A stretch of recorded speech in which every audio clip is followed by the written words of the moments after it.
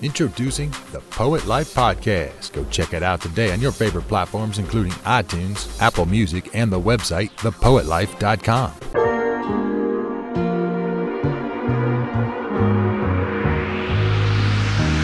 Find a way, find a way.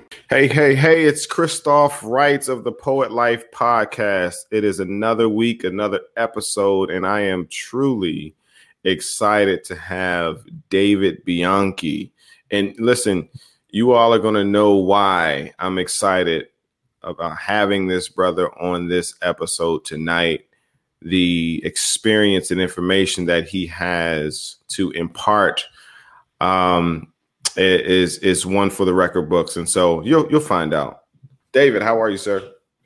I'm good, brother. Thanks for having me. Happy to be here. And, I just, it's funny. I was speaking to my girlfriend today and, because I'm always very selective about what podcasts I do. Sure. You could throw a rock and hit a podcaster, but when I took a look at what you're doing and why you're doing, it made sense to me that look, we're going to be speaking to people that are in the church that are interested in poetry, art, growth, empowerment, self-betterment, creativity. So I'm happy to be here.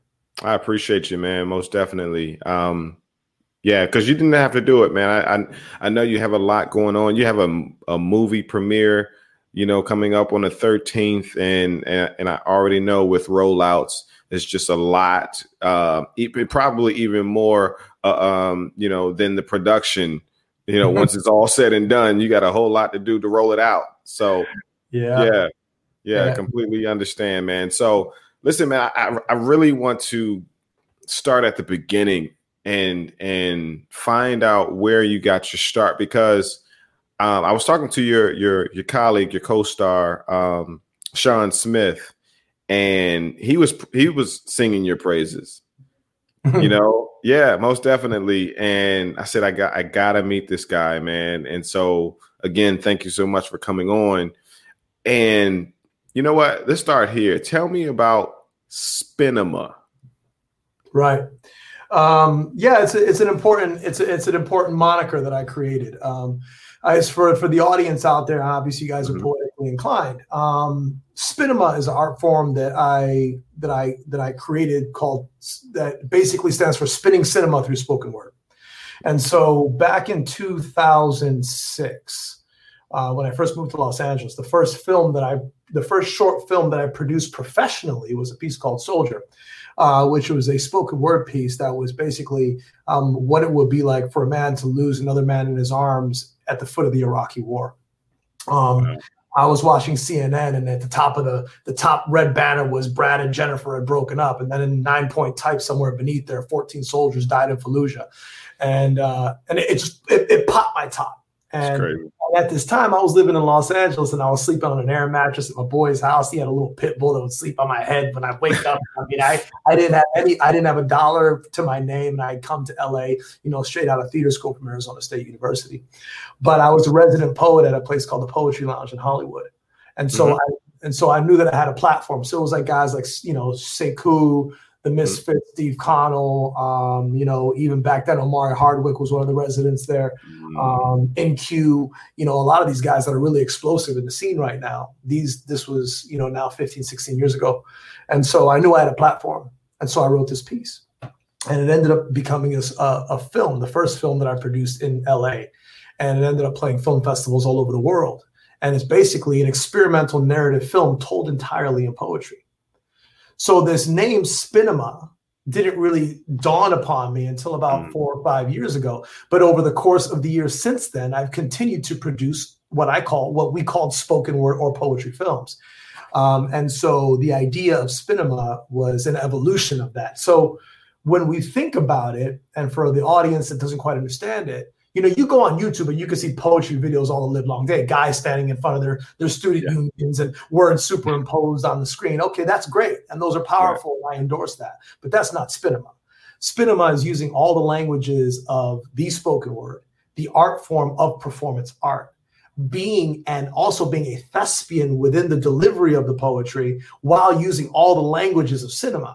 So cinematography, lights, camera, production design, prop mastery, art direction, wardrobe, makeup, and creating universes And, we create original scores and we sound design them and we mix them. So it's basically an amalgamation of all the art forms that are David Bianchi. Wow. That's awesome. That's awesome. Where did spoken word come in the picture for you? It's an interesting question. The short version is that ever since I was a child, I loved the way that words sounded when they rhythmically were put together. Cat, hat, this, that, baseball, bat, all that. I just loved the way that sounded when I was a child. So I always used to write rhymes, things like that. Yeah. Flash forward to the golden era of hip hop in upstate New York. I got involved in battle rapping and b-boy culture. And so, it was always just any time in the school hallway or in the cafeteria, wherever we could, we were always just battle rapping, busted raps, this and that and the third. But I was raised for the most part in, upper middle class America, and so I wasn't so during that time, if it was 90s hip hop, if you were an East Coast, West Coast gangster, you weren't going to be a rapper. Yeah. It was just nobody really wanted to talk about, hear you talk about, boarding schools in your raps. Right. And so as I sort of evolved as a human being, I ended up going to Arizona State University, and that's where I discovered slam poetry. Right. And so for the audience out there that doesn't know the distinction, spoken word and slam are synonymous, but they're two different art forms. So spoken word has its roots in the Harlem Renaissance, right? That is predominantly a Black art form. Now, slam poetry has its roots in Chicago, coming out of the Chicago beatnik poetry scene, right? Which is actually competition poetry.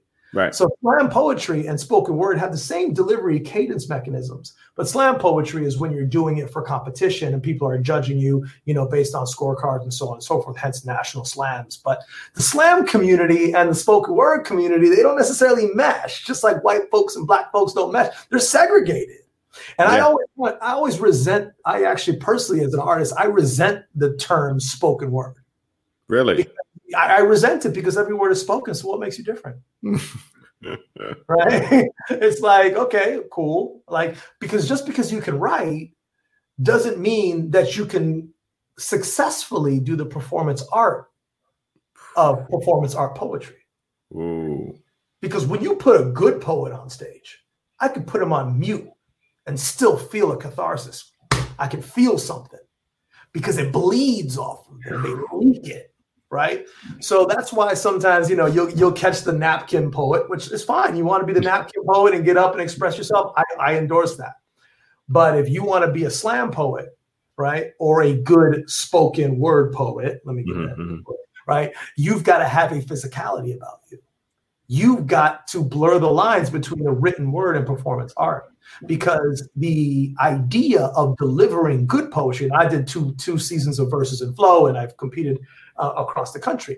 The idea of good performance poetry requires the physical form, right? It requires different peaks and valleys in the delivery and the idiosyncrasies and connecting with the audience. And that from a physical perspective, like in slam competitions, for example, they give you 3 minutes.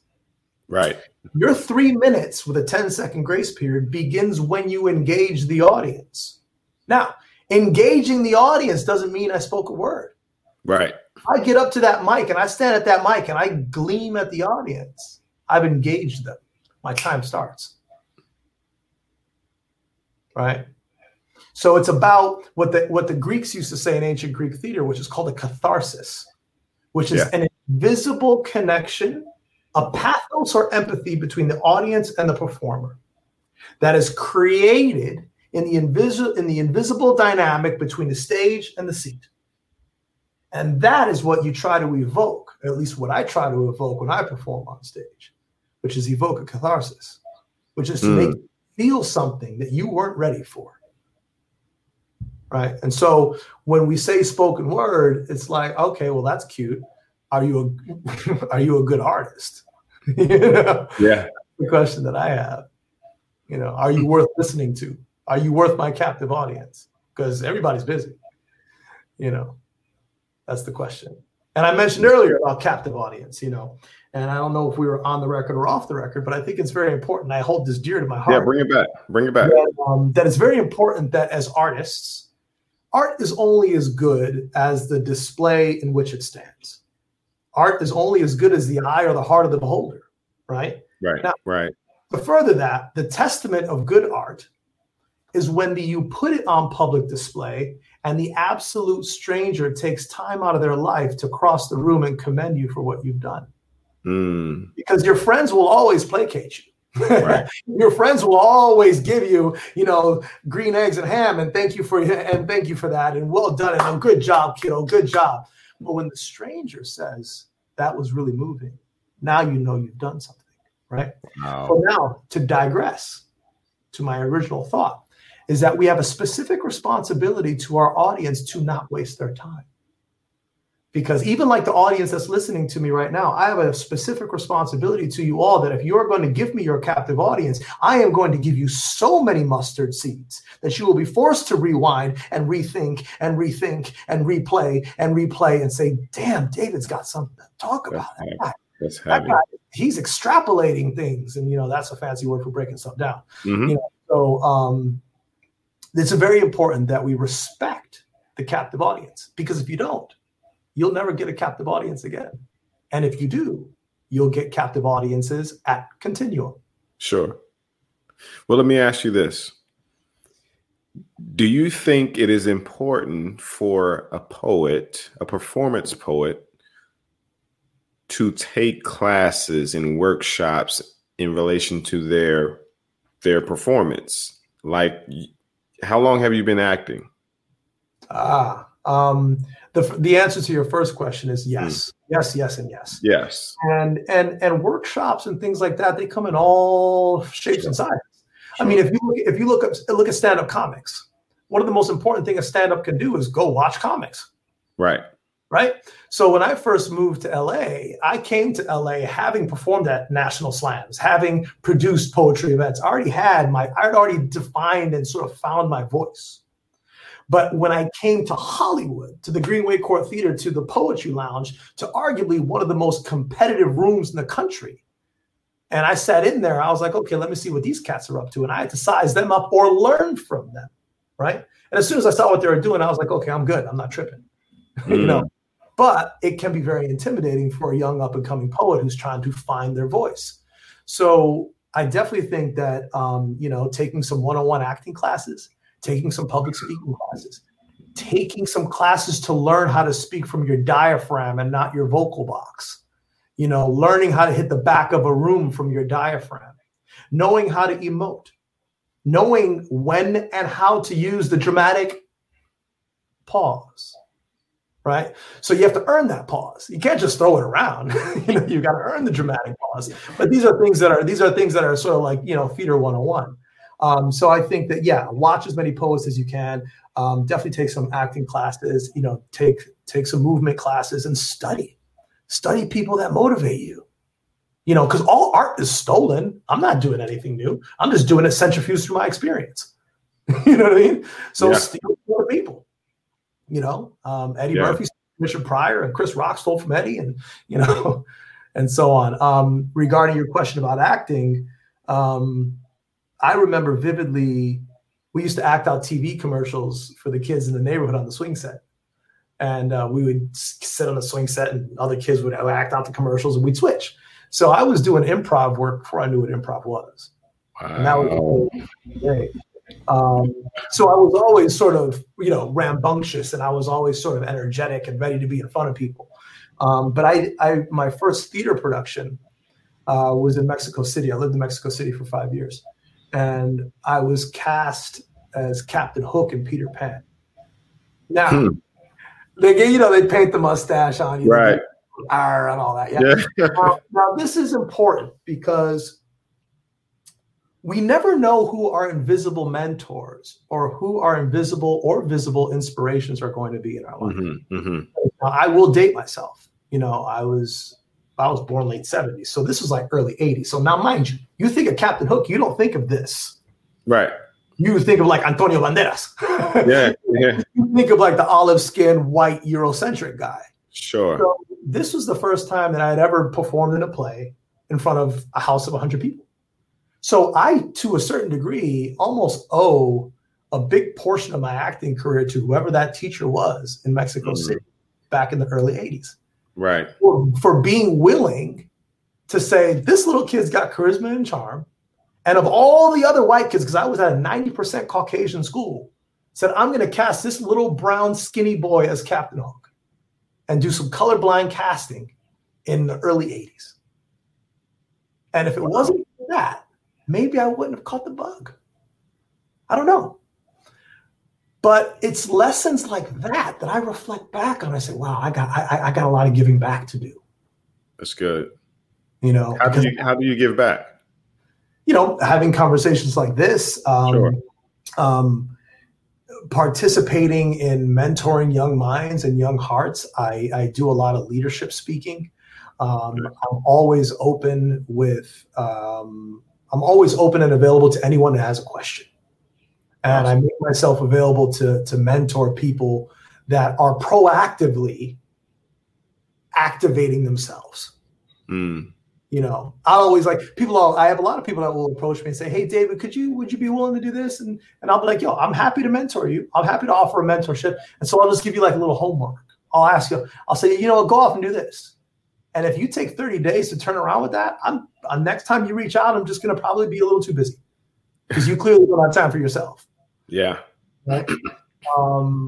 But I like to offer anecdotes to bubbling minds that are interested in the absorption of it.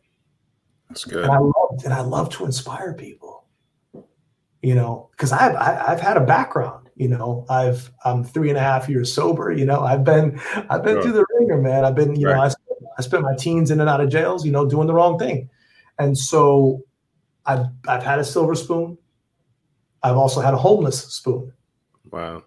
You know, and so as a result of that, I'm very interested in giving people abundance because the world is full of it. And I want them to be able to see that and not scarcity. Don't see scarcity, see abundance, you know? Yeah. So I ask this question a lot, you know, for the people like yourself who took their art serious and the side of art that is poetry. Mm-hmm. What made you believe that you could do more with your poetry and it not just be a hobby like most? You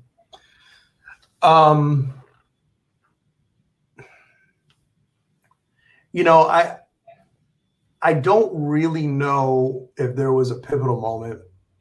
I just know that what was important and still is important for me is what nourishes my spirit.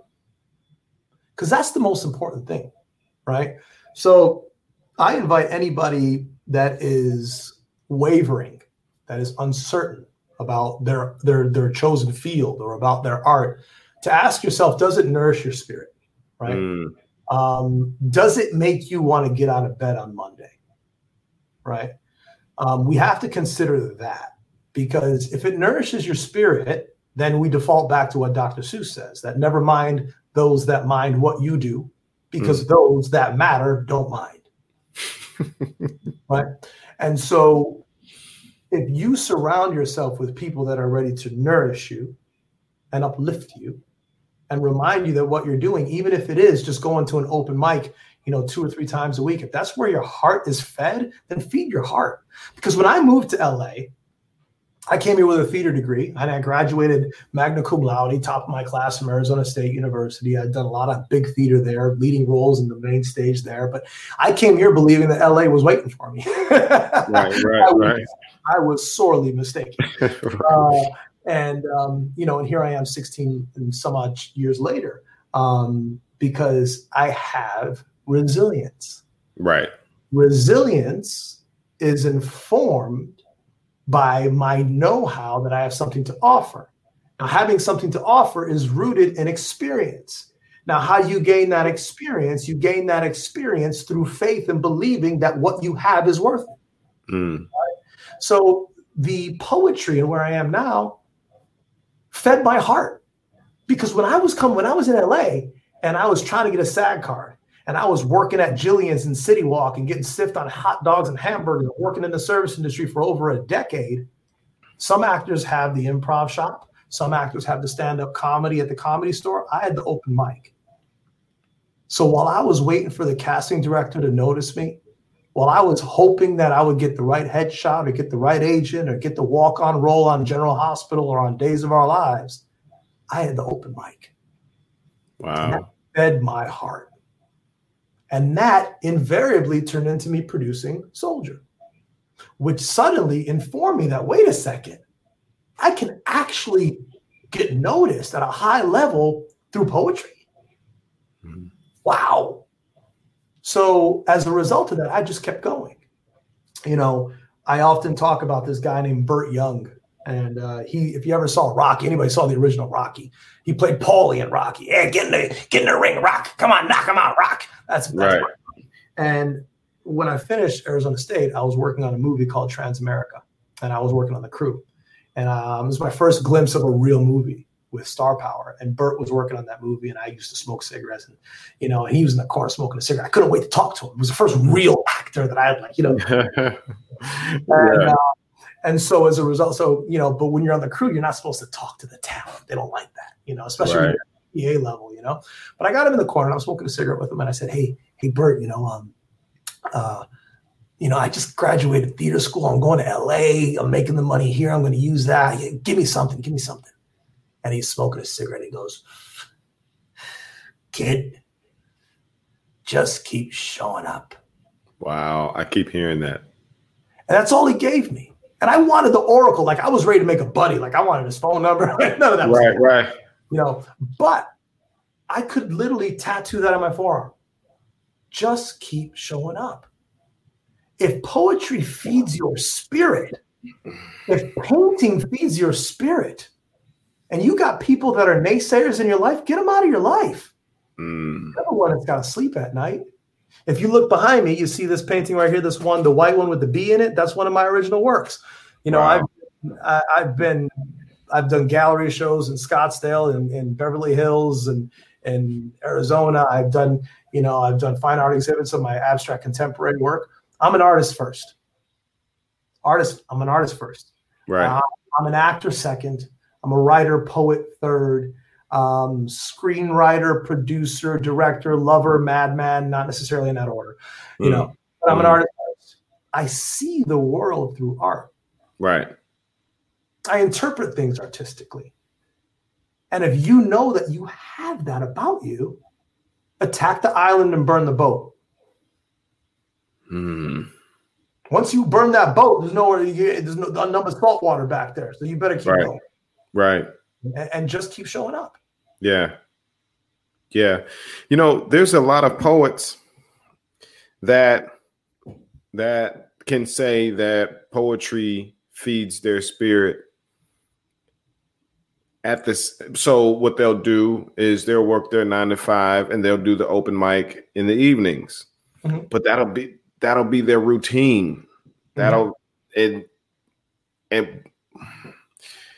be their routine, and they'll continue to do that. Mm-hmm. But want more. How did you say, I'm going to create an actual production? What was that? What sparked in your mind to say, I'm going to get these lights, I'm going to get actors? Right. Where did that come from? Sure. You know, I talk about, and you've probably heard this before, that the good is the enemy of the great. Yes. Right. So as soon as you decide, and there's nothing wrong with being good. So we talk about your first example of the poet that goes to the open mic, and that's the routine, and that's what they do. Right. And there's nothing wrong with that. That's beautiful. That's, you know, they're participating in a culture, right? Yeah. And that's cool. Some people are happy with being good. Some people are happy with a 2-car garage and a dog and 1.5 babies in a small backyard, and that's their life. Nothing wrong with that. Some people want to be great. Now, as soon as you settle to be good, you cannot be great because you've given up everything that it takes to be great because you've settled to be good. All right. So let me give you a deeper example. If you remember the movie Gladiator, right? Many people have seen Gladiator. So the opening There's the battle with the Romans and the barbarians, and Russell Crowe's character, he smells the soil, and they win the battle, right? So just for anyone that hasn't seen the movie, I'll paint this picture for you. So let's just say, the battle is won. And as the camera moves through the encampment of the soldiers, you see these soldiers that just won the war. They're drinking mead and they're eating leg of lamb and they're laughing and they're boisterous and they're counting their spoils and they're celebrating and they're stretching out and that. Okay. There's one man walking through that encampment and he's not celebrating. He's not drinking. He's not eating leg of lamb. Mm-hmm. He's surveying his men, because it is up to him to make the next decision for what is going to be the next chapter of their lives. That, ladies and gentlemen, is the distinction between the good and the great. Because the good they're great soldiers. They're good soldiers. They're good soldiers. They won the war. They won the battle.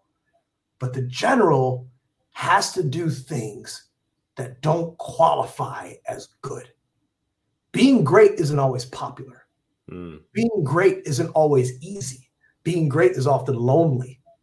Being great is often very mentally and emotionally dangerous, because you have to be willing to walk the dental floss of what is standard and what is visionary. So you have to be willing to be audacious, and you need a lot of gumption to be able to step into an artistic field and be bold enough to make big decisions like, I'm going to make a poetry film and I'm going to just keep going. I'm going to spend thousands of dollars of my own money. And I'm going to inspire people to believe that what I got is worth picking up. You picking up what I'm putting down. When we think about movies, or we think about plays, or we think about a one-man show that's told entirely in poetry. Like, you think of a great man like Mr. Tyler Perry, and I'm currently on a seven episode arc of a show called Ruthless for Mr. Tyler Perry. Awesome.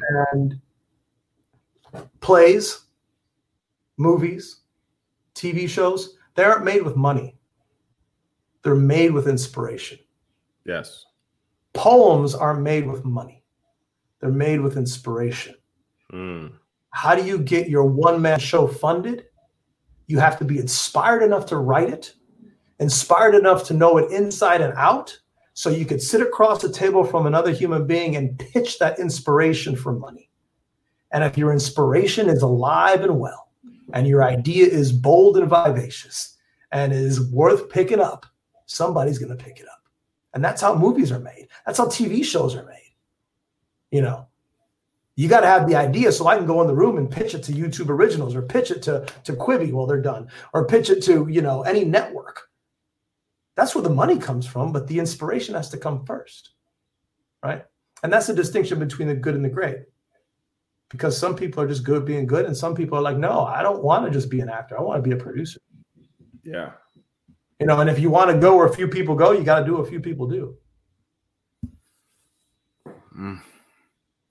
How many spoken word productions have you produced?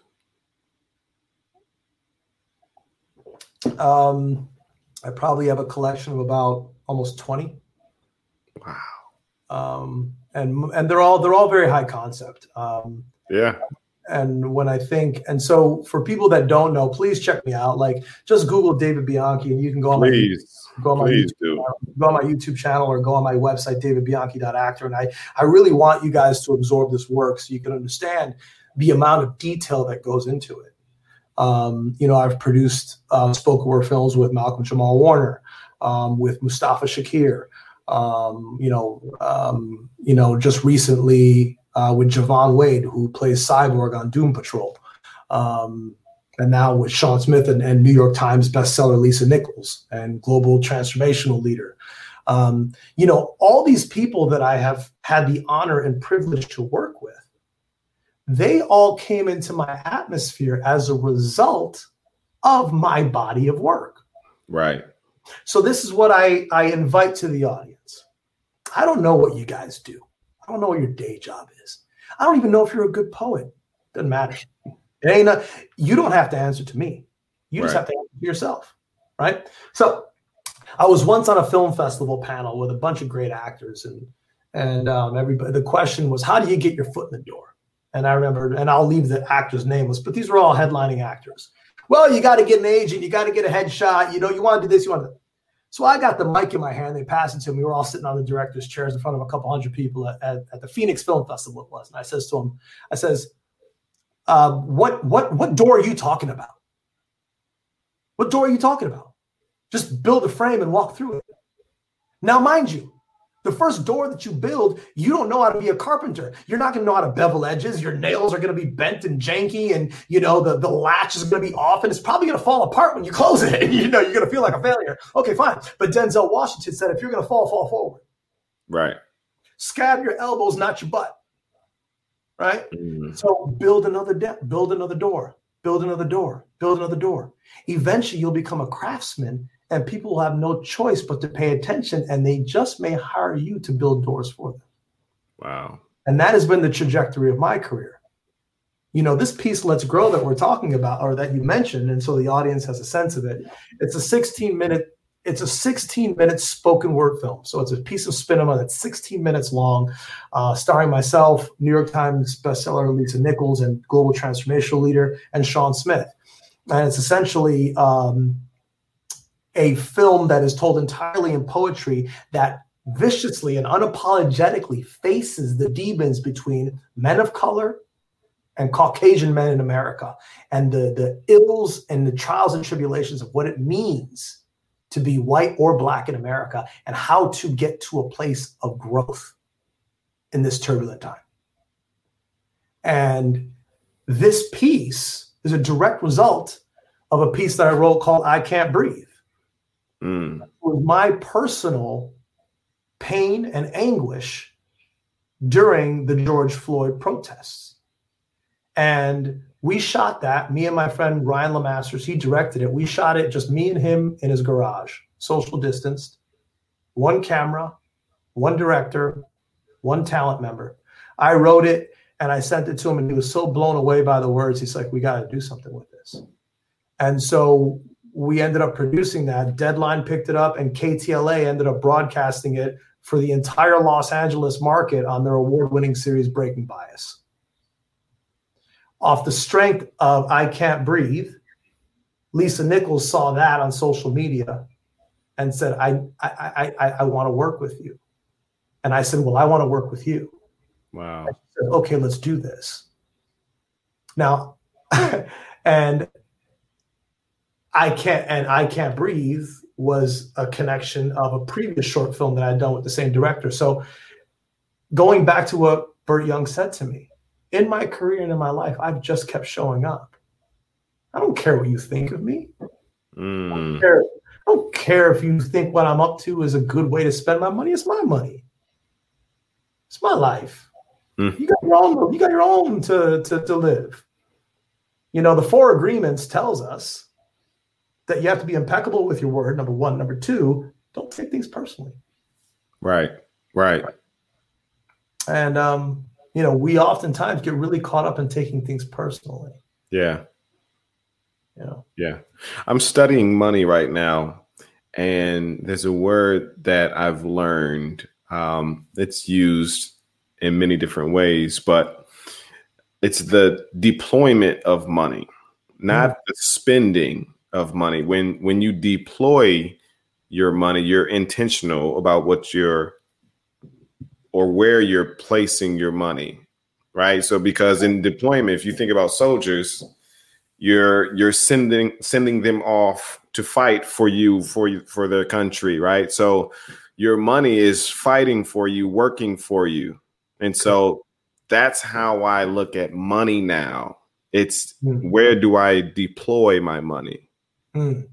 Right? It's in the same vein of investing. And so if I'm going to invest in myself, I'm going to deploy my funds into lighting, into just self-help, self-development, like you did. You know, you're absolutely right, man. Deploying money is really a beautiful adjective to describe how the rich get richer. See, the thing is, this is all, and I know this might be a little off topic, but as far as poetry is concerned, but as it comes to money, because as artists, we're always like, money is always a topic. Like, I'm not. There are very few wealthy artists, right? Poor people work for money. Yes. Wealthy people's money works for them. Right. That's it. Period. Very simple. It's really very simple. So if you are someone who is working for your money, make it a point to do, as you said, to deploy that so that whatever assets you have can work for you. Yeah. Because otherwise you'll never build wealth. And, speaking of money, I love money. Yeah. I'm not going to sit here and act like I don't. Oh, money's not, doesn't root happiness. Money's root of all evil. Well, that's coming from someone that probably doesn't have any. There you go. That's the only people who say that. Right, exactly. And does money breed happiness? No. But it does breed options. Right. And if you are someone who, like myself, is socially conscious, like myself, who believes in his artistry, who knows he has something to offer, I owe it to myself to earn as much as I can so that I can transmute that into more artistry. It's perspective. It is perspective. It's perspective, because if you leave it at surface value and just say money isn't everything, no, it's not everything, but it can provide, I wouldn't say everything, but a lot more than you have. Amen. And I mean, I mentioned Mr. Perry, and, take or leave the content that he creates. You don't have to necessarily subscribe to the things that he produces. Right. But he is 51 years old and is now in the Forbes 300 is $1.4 billion. And he has literally changed the television landscape forever. That's not possible without money. From nothing. I was literally 2 months ago during Camp Quarantine, shooting the show Ruthless and living on his studio lot, living in a brownstone that was built by slaves during the mid 1800s, because his studio is formerly a Confederate Ford operating office. And that was so profound for me. So profound to look at the tiles at the foot of the fireplace. And I had a moment, because as an artist, we think in textures and colors. Mm-hmm. I had a moment that I looked at the tile, and it's the original tile, and I had to pause and think about how many hands and knees and forearms were burned at the foot of that fireplace to feed the logs into that fireplace while the massa sat on the bed to stay warm. And I was able to sleep in that home. And I was willing, and I wanted to offer it so much respect. And none of these things were available without money. So, money is your friend, not your enemy. Yeah. Yeah. And I've read this as well. If you're going to be mad at the rich, you'll never become rich. Because why would you become something that you hate? Right. You're sitting here mad and you're hating rich people. But again, with perspective, if you knew, even if, some of the things, were immoral, whatever, but I can guarantee the average person could not walk a day in a wealthy person's shoes, because they won't do, like you said, it is, will you do the things that others won't? Right. Like, I completely turned TV off like 3 years ago. And people wonder why I'm able to produce all of what I'm able to produce with 3 daughters, 5 and under, with a wife, work in church, 9 to 5. You know what I mean? Wow. But I Are applaud. people willing to turn the TV off at the very least? I applaud that. I really do. I really applaud that, Christoph, because that right there is exactly what I just described. Yeah. That there's the good and then there's the great. And what great people do isn't always popular. Yeah. You know, it's overnight success takes 10 years, right? And as far as they are concerned, the people out there, like, they will applaud you when you're exalted. They will forget you when you're down. And when you're at your sea level, they don't really have time for you. So at the end of the day, this is self-sustaining. And we're only as good as the company we keep. What I heard you say, which was fascinating, is that you're nurturing the grass that you're standing on. Yeah. And other people are suddenly seeing your garden full of vegetables. And they're like, what you got going on over there? Yeah. Can I eat? And that's beautiful, man, that you're able to balance all that.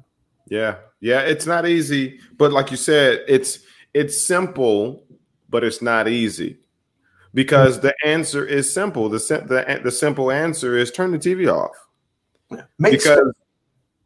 Because you've said, not you, but the person, you said that you don't have time. I don't have time, man. Time. Put the Xbox down. Just calculate how many hours of TV you watch a week. Yeah. I'll even take it even a step further, man. I'll even speak to my men out there. Calculate how much time you spend texting the multiple females in your life that you're trying to juggle. Man, if we can get that. Think about that. I think about it. If you're and this is men and women. This could be, if you're sort of dating and balancing multiple relationships, that's taking away from your primary partner's vault of asset, which is your time. And it's not just this time. It's your mental capacity. It's the random access memory. Every day we have this thing called the magic number, where every day you're able to process a certain amount of thoughts before your brain shuts down. You get tired, right? And everybody's magic number is somewhat different. But every single time that you give energy away to a text message, to an Instagram, to this and that, you're taking away from your magic number. You're taking away from your magic number, and you reach shutdown because you have perpetuated it to other things that are not related to your purpose. Yeah. If you're texting 3 people a day, on average 5 texts, that's 15 texts. Figure each text takes a minute to process, and then a minute to post-process, and a minute to pre-process. You've already lost an hour, and I'm just being light. Yeah. An hour of 10 waking. You know how I look at life, man? We always say the cliche, and it's sad that it's become a cliche, that tomorrow is not promised. But the thing is, it's the truth. And if you're living in your purpose, you're up against the clock. Amen. Right? Amen. Like, I have so much to do. Literally, I have so much when you're in your purpose, you have so much to do. Yeah. Yeah. When we first started this conversation, I said, again, good is the enemy of the great. I love when my friends are great. The people that I call my friends, my personal circle, they are great people doing great things. And oftentimes they're not really available to me because they're too busy being great. They ain't got time to be on the phone with me talking about, listen, I love this whole digital thing because, before this whole digital thing, I'd have a lot of folks tugging on my coattails like, hey, you want to get a cup of coffee? And I'd say, I would say, okay, what would you like to talk about? Wow. Because I'm going to lose commute time to sit down, to have a cup of coffee with you, to talk about what we could just do over the phone. Why do we tangibly need to be in the same place? And so I love this whole digital format because it just really takes a lot of that out of the equation, Yeah. Yeah. I'm really excited about this movie that you have coming up. And I'm really excited about everyone watching and listening that will then go to Google, YouTube, and look you up. Because I just did it a couple of days ago, and I was just like, I thought I was doing something. I thought I was doing something with the podcast, the clothing line, so on and so forth, you know, the academy. And I said, oh my gosh, this is crazy. I knew people have, you know, like you said, the spoken word videos standing in front of the camera, but an actual production with acting, lights, the whole nine, the everything. Yeah. Yeah, you mentioned, and thank you for saying that. I appreciate that. And I think I often feel like I don't do enough. So, and I'd love to get one of those T-shirts, man. That's a dope shirt. I got you, man. You know, my most recent piece that I directed called "Wade in the Water," which you saw. If the audience, check that out. That one is for over 15 years. I've wanted to evoke "Wade in the Water," the Negro spiritual, somehow in spoken word. And just things didn't align properly to do it, and it ended up landing. And you know, 34 people, almost 40 people worked on that movie from front to back. It's a 9-minute and 60-minute piece of cinema, starring myself and Javon Wade, Owen You Love, Lou and Radford. And it's, you know, you watch it, you're like, this is a Hollywood level production. Period. Hands down. We just today, I just found out we got selected into the Toronto Black Film Festival. And you said 9-minute and 60-minute? What do you? Sorry, about 9 minutes and 46 seconds. Gotcha. 9 minutes. It's 9 minutes and 46 seconds. About. Yeah. You know, it's original score. I produced, conceptualized it. I directed it. I'm one of the poets. I edited the thing. And that's a product of over a decade of filmmaking experience, right? There's no, you know, this has been a real culmination of my acumen as a filmmaker and as a poet. Right. You know, and I still have so much work to do. Yeah. So check out "Wade in the Water." That one's we released. Please do. Yeah, please do. Yeah, that keeps showing up, man. That is speaking to me because just tonight, it's Friday night, you know, and again, like I said, I have a 9 to 5. I got 3 kids, so on and so forth, and I'm super tired, like right now. And I was telling my wife, I was like, man, I am really tired. But when I get here, I'm in it, and because I get to speak to people like you, and I'm wide awake. I'm wide awake. Now, when I close this camera, I'm gonna be like this. But I'm so inspired right now to do so much more, man. And I would love to connect with you. As a matter of fact, I was on the phone with my mom, and she brought back up an old poem that I did when I was in high school. Well, the title of it. She said, do you still know that poem? I'm not gonna say the title because I want to tell you off screen. And I was like, yeah, I was just thinking about that 2 days ago. She said, you need to do something with that. I was like, that's divine synchronization right there, man. And I'm just really excited. Like, tell me, for the artist, for the poet that wants to take their art to another level like you've done, what are some of the steps that they need to take? I think one of the most important steps is have an incubator. And what I mean by that is an incubator of people, right?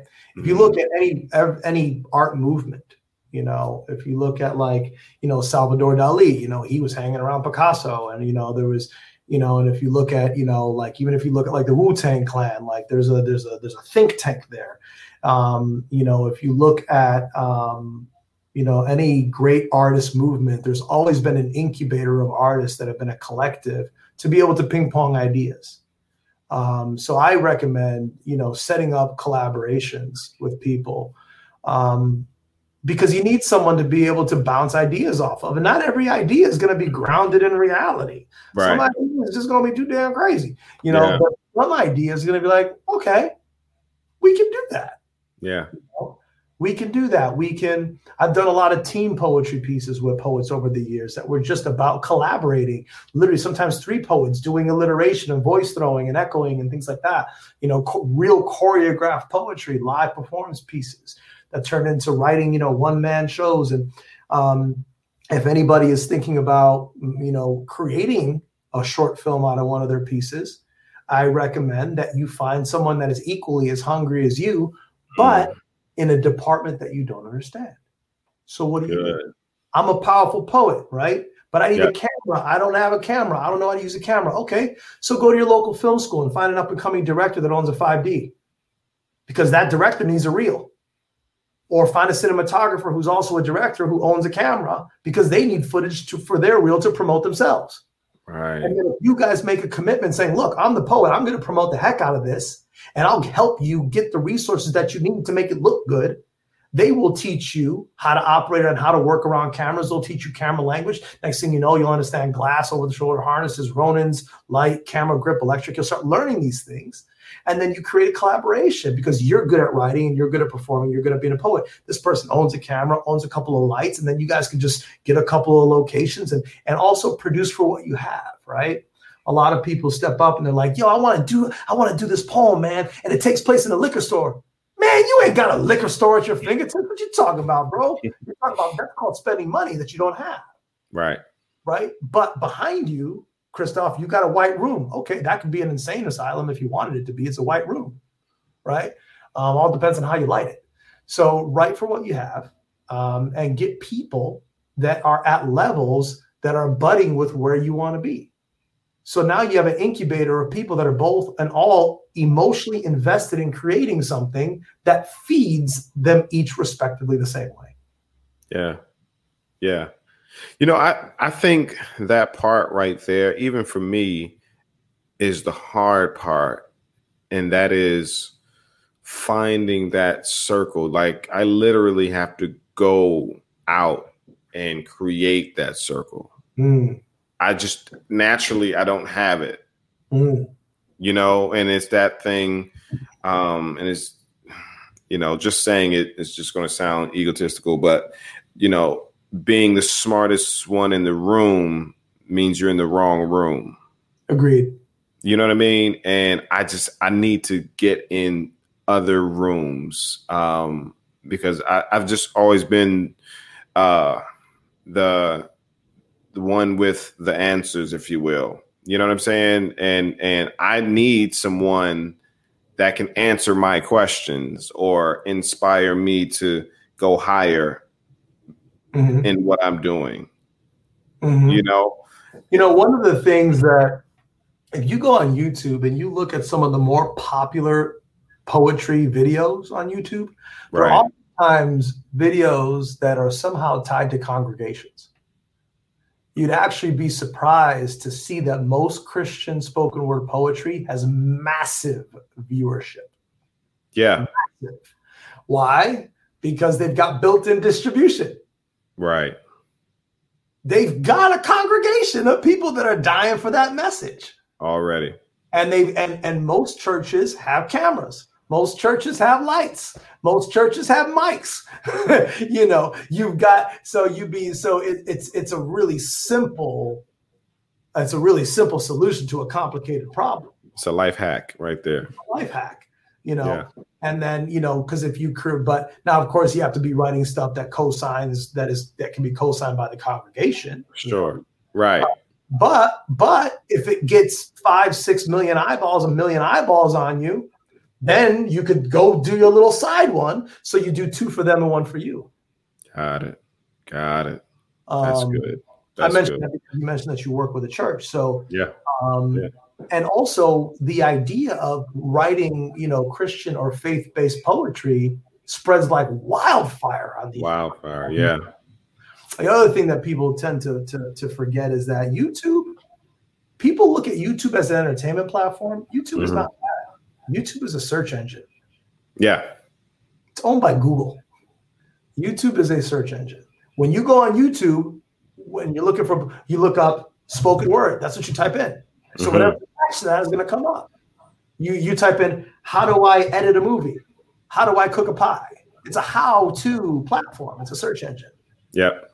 So, and learning to crack the code on YouTube is definitely a little hack, which I'm still working on. Sure. YouTube University. That's what it is. Yeah. I watch more YouTube than anything, man. And I go for the information and the inspiration. And again, to find your page, I was just thrown, man. And I'm really excited to see what you have, coming up. Do you see, and I'm sure because you keep showing up, right? Do you see your Spinema on the big screen? Without a doubt. It's guaranteed. I told myself a very, very long time ago that I will be nominated for an Academy Award. And I believe that to be true. And as long as I believe it, who cares what anybody else believes? There you go. I didn't come to LA to fail. Right. And I'm not going to produce anything that isn't going to go to the highest possible level I can take it. I produced a movie with Danny Trejo, and he said something great to me. He says, you know what, David? I'd rather aim for the moon and miss than aim for the gutter and make it. So wow. I hold that to my heart. So the answer is yes. I've actually written feature-length scripts that involve spoken word poetry. And then I'm actually developing a streaming series right now that I created, and I'm producing a streaming series that is basically revolving around Spinema. So that's awesome. From a visual perspective, I gotta admit, I love the stage and a mic, but from a visual perspective, it's archaic. Wow. HBO Def Poetry Jam was groundbreaking for its time. Right.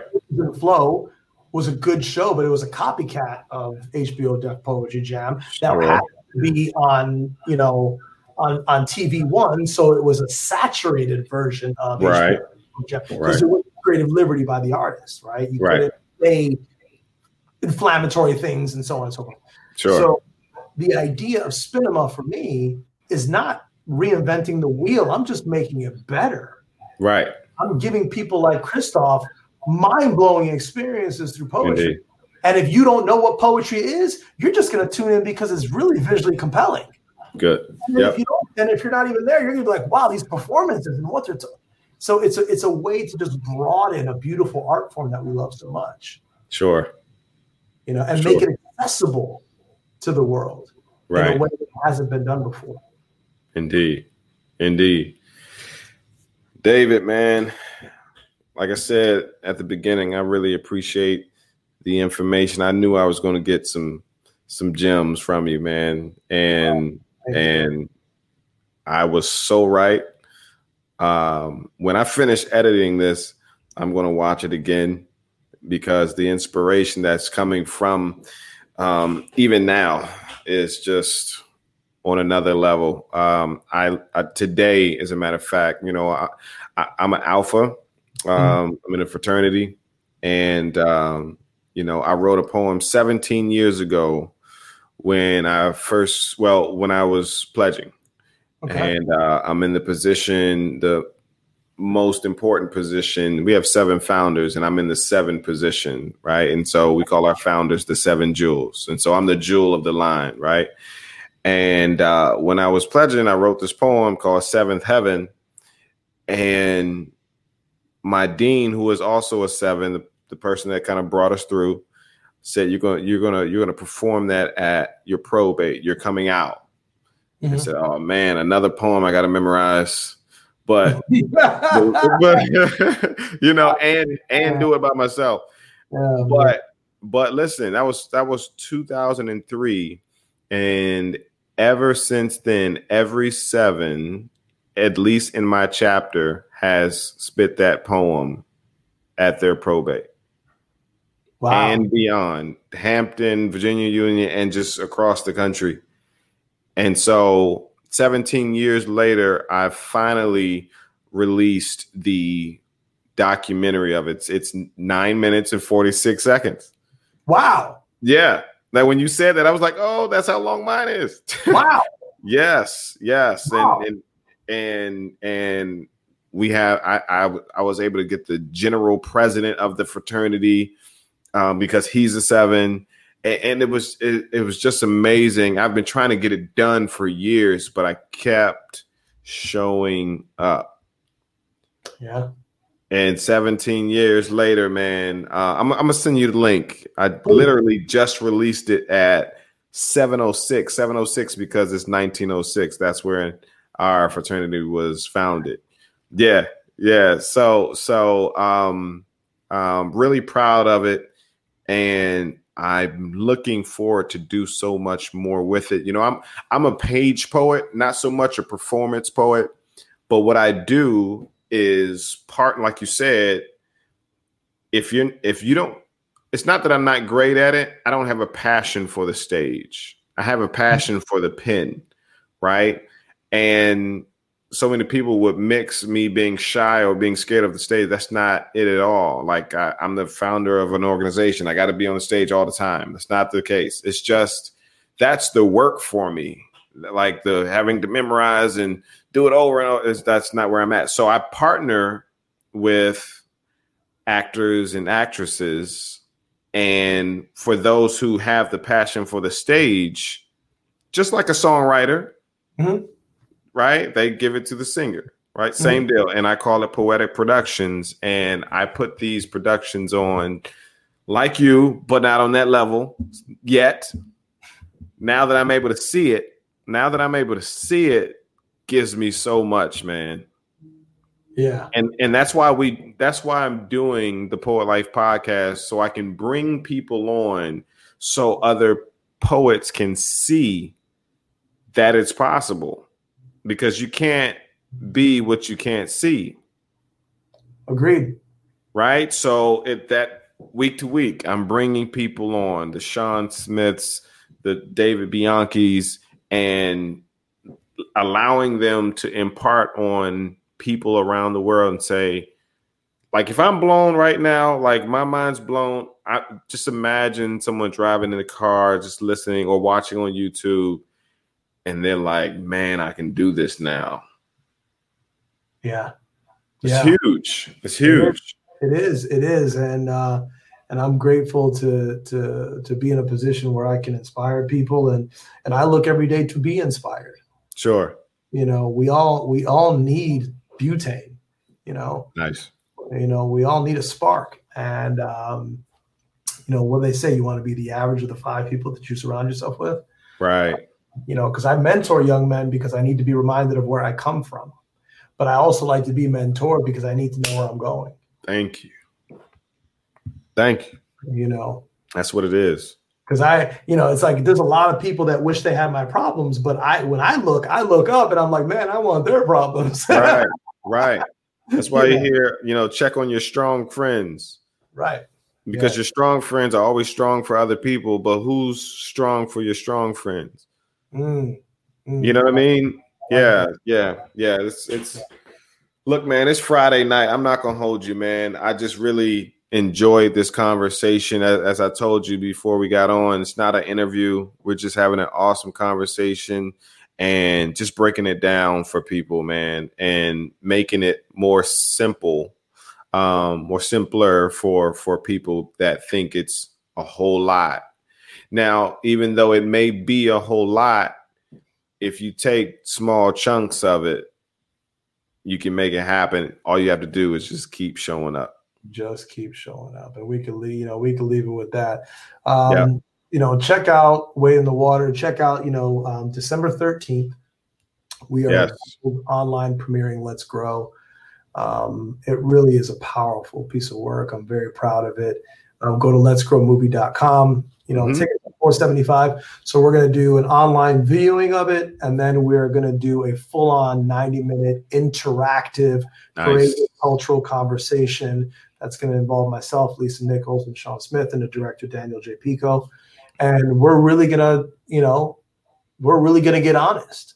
And the format is we separate everybody into breakout rooms, and we really get people communicating, because it isn't just about the film.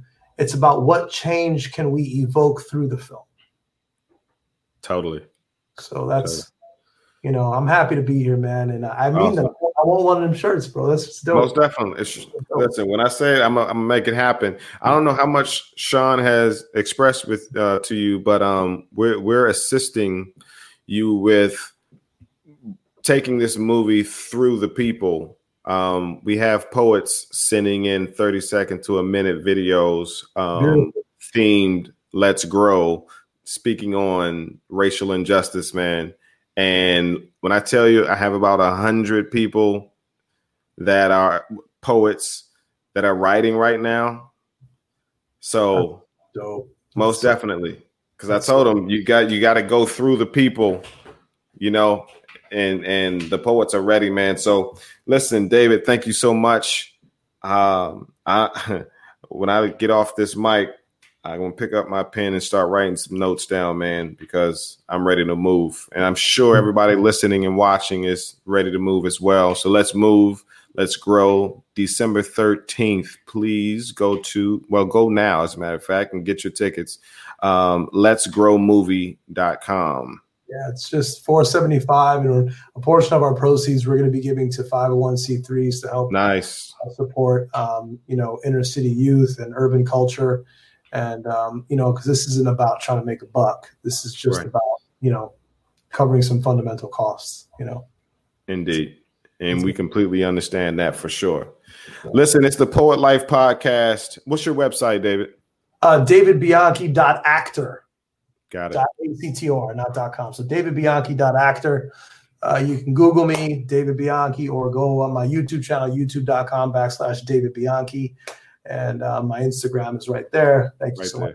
And hit me up, man. I'm accessible. I love communicating. He is, for sure. Listen, it's the Poet Life Podcast. Everybody have a great weekend. Go to our website, thepoetlife.com. Check out the things that we have going on. Our gear, poetlifegear.com. We have a lot, and we're making it happen. As you can see, we have David Bianchi on the Poet Life Podcast. Listen, y'all have a great weekend. We're out. Introducing the Poet Life Podcast. Go check it out today on your favorite platforms, including iTunes, Apple Music, and the website, thepoetlife.com.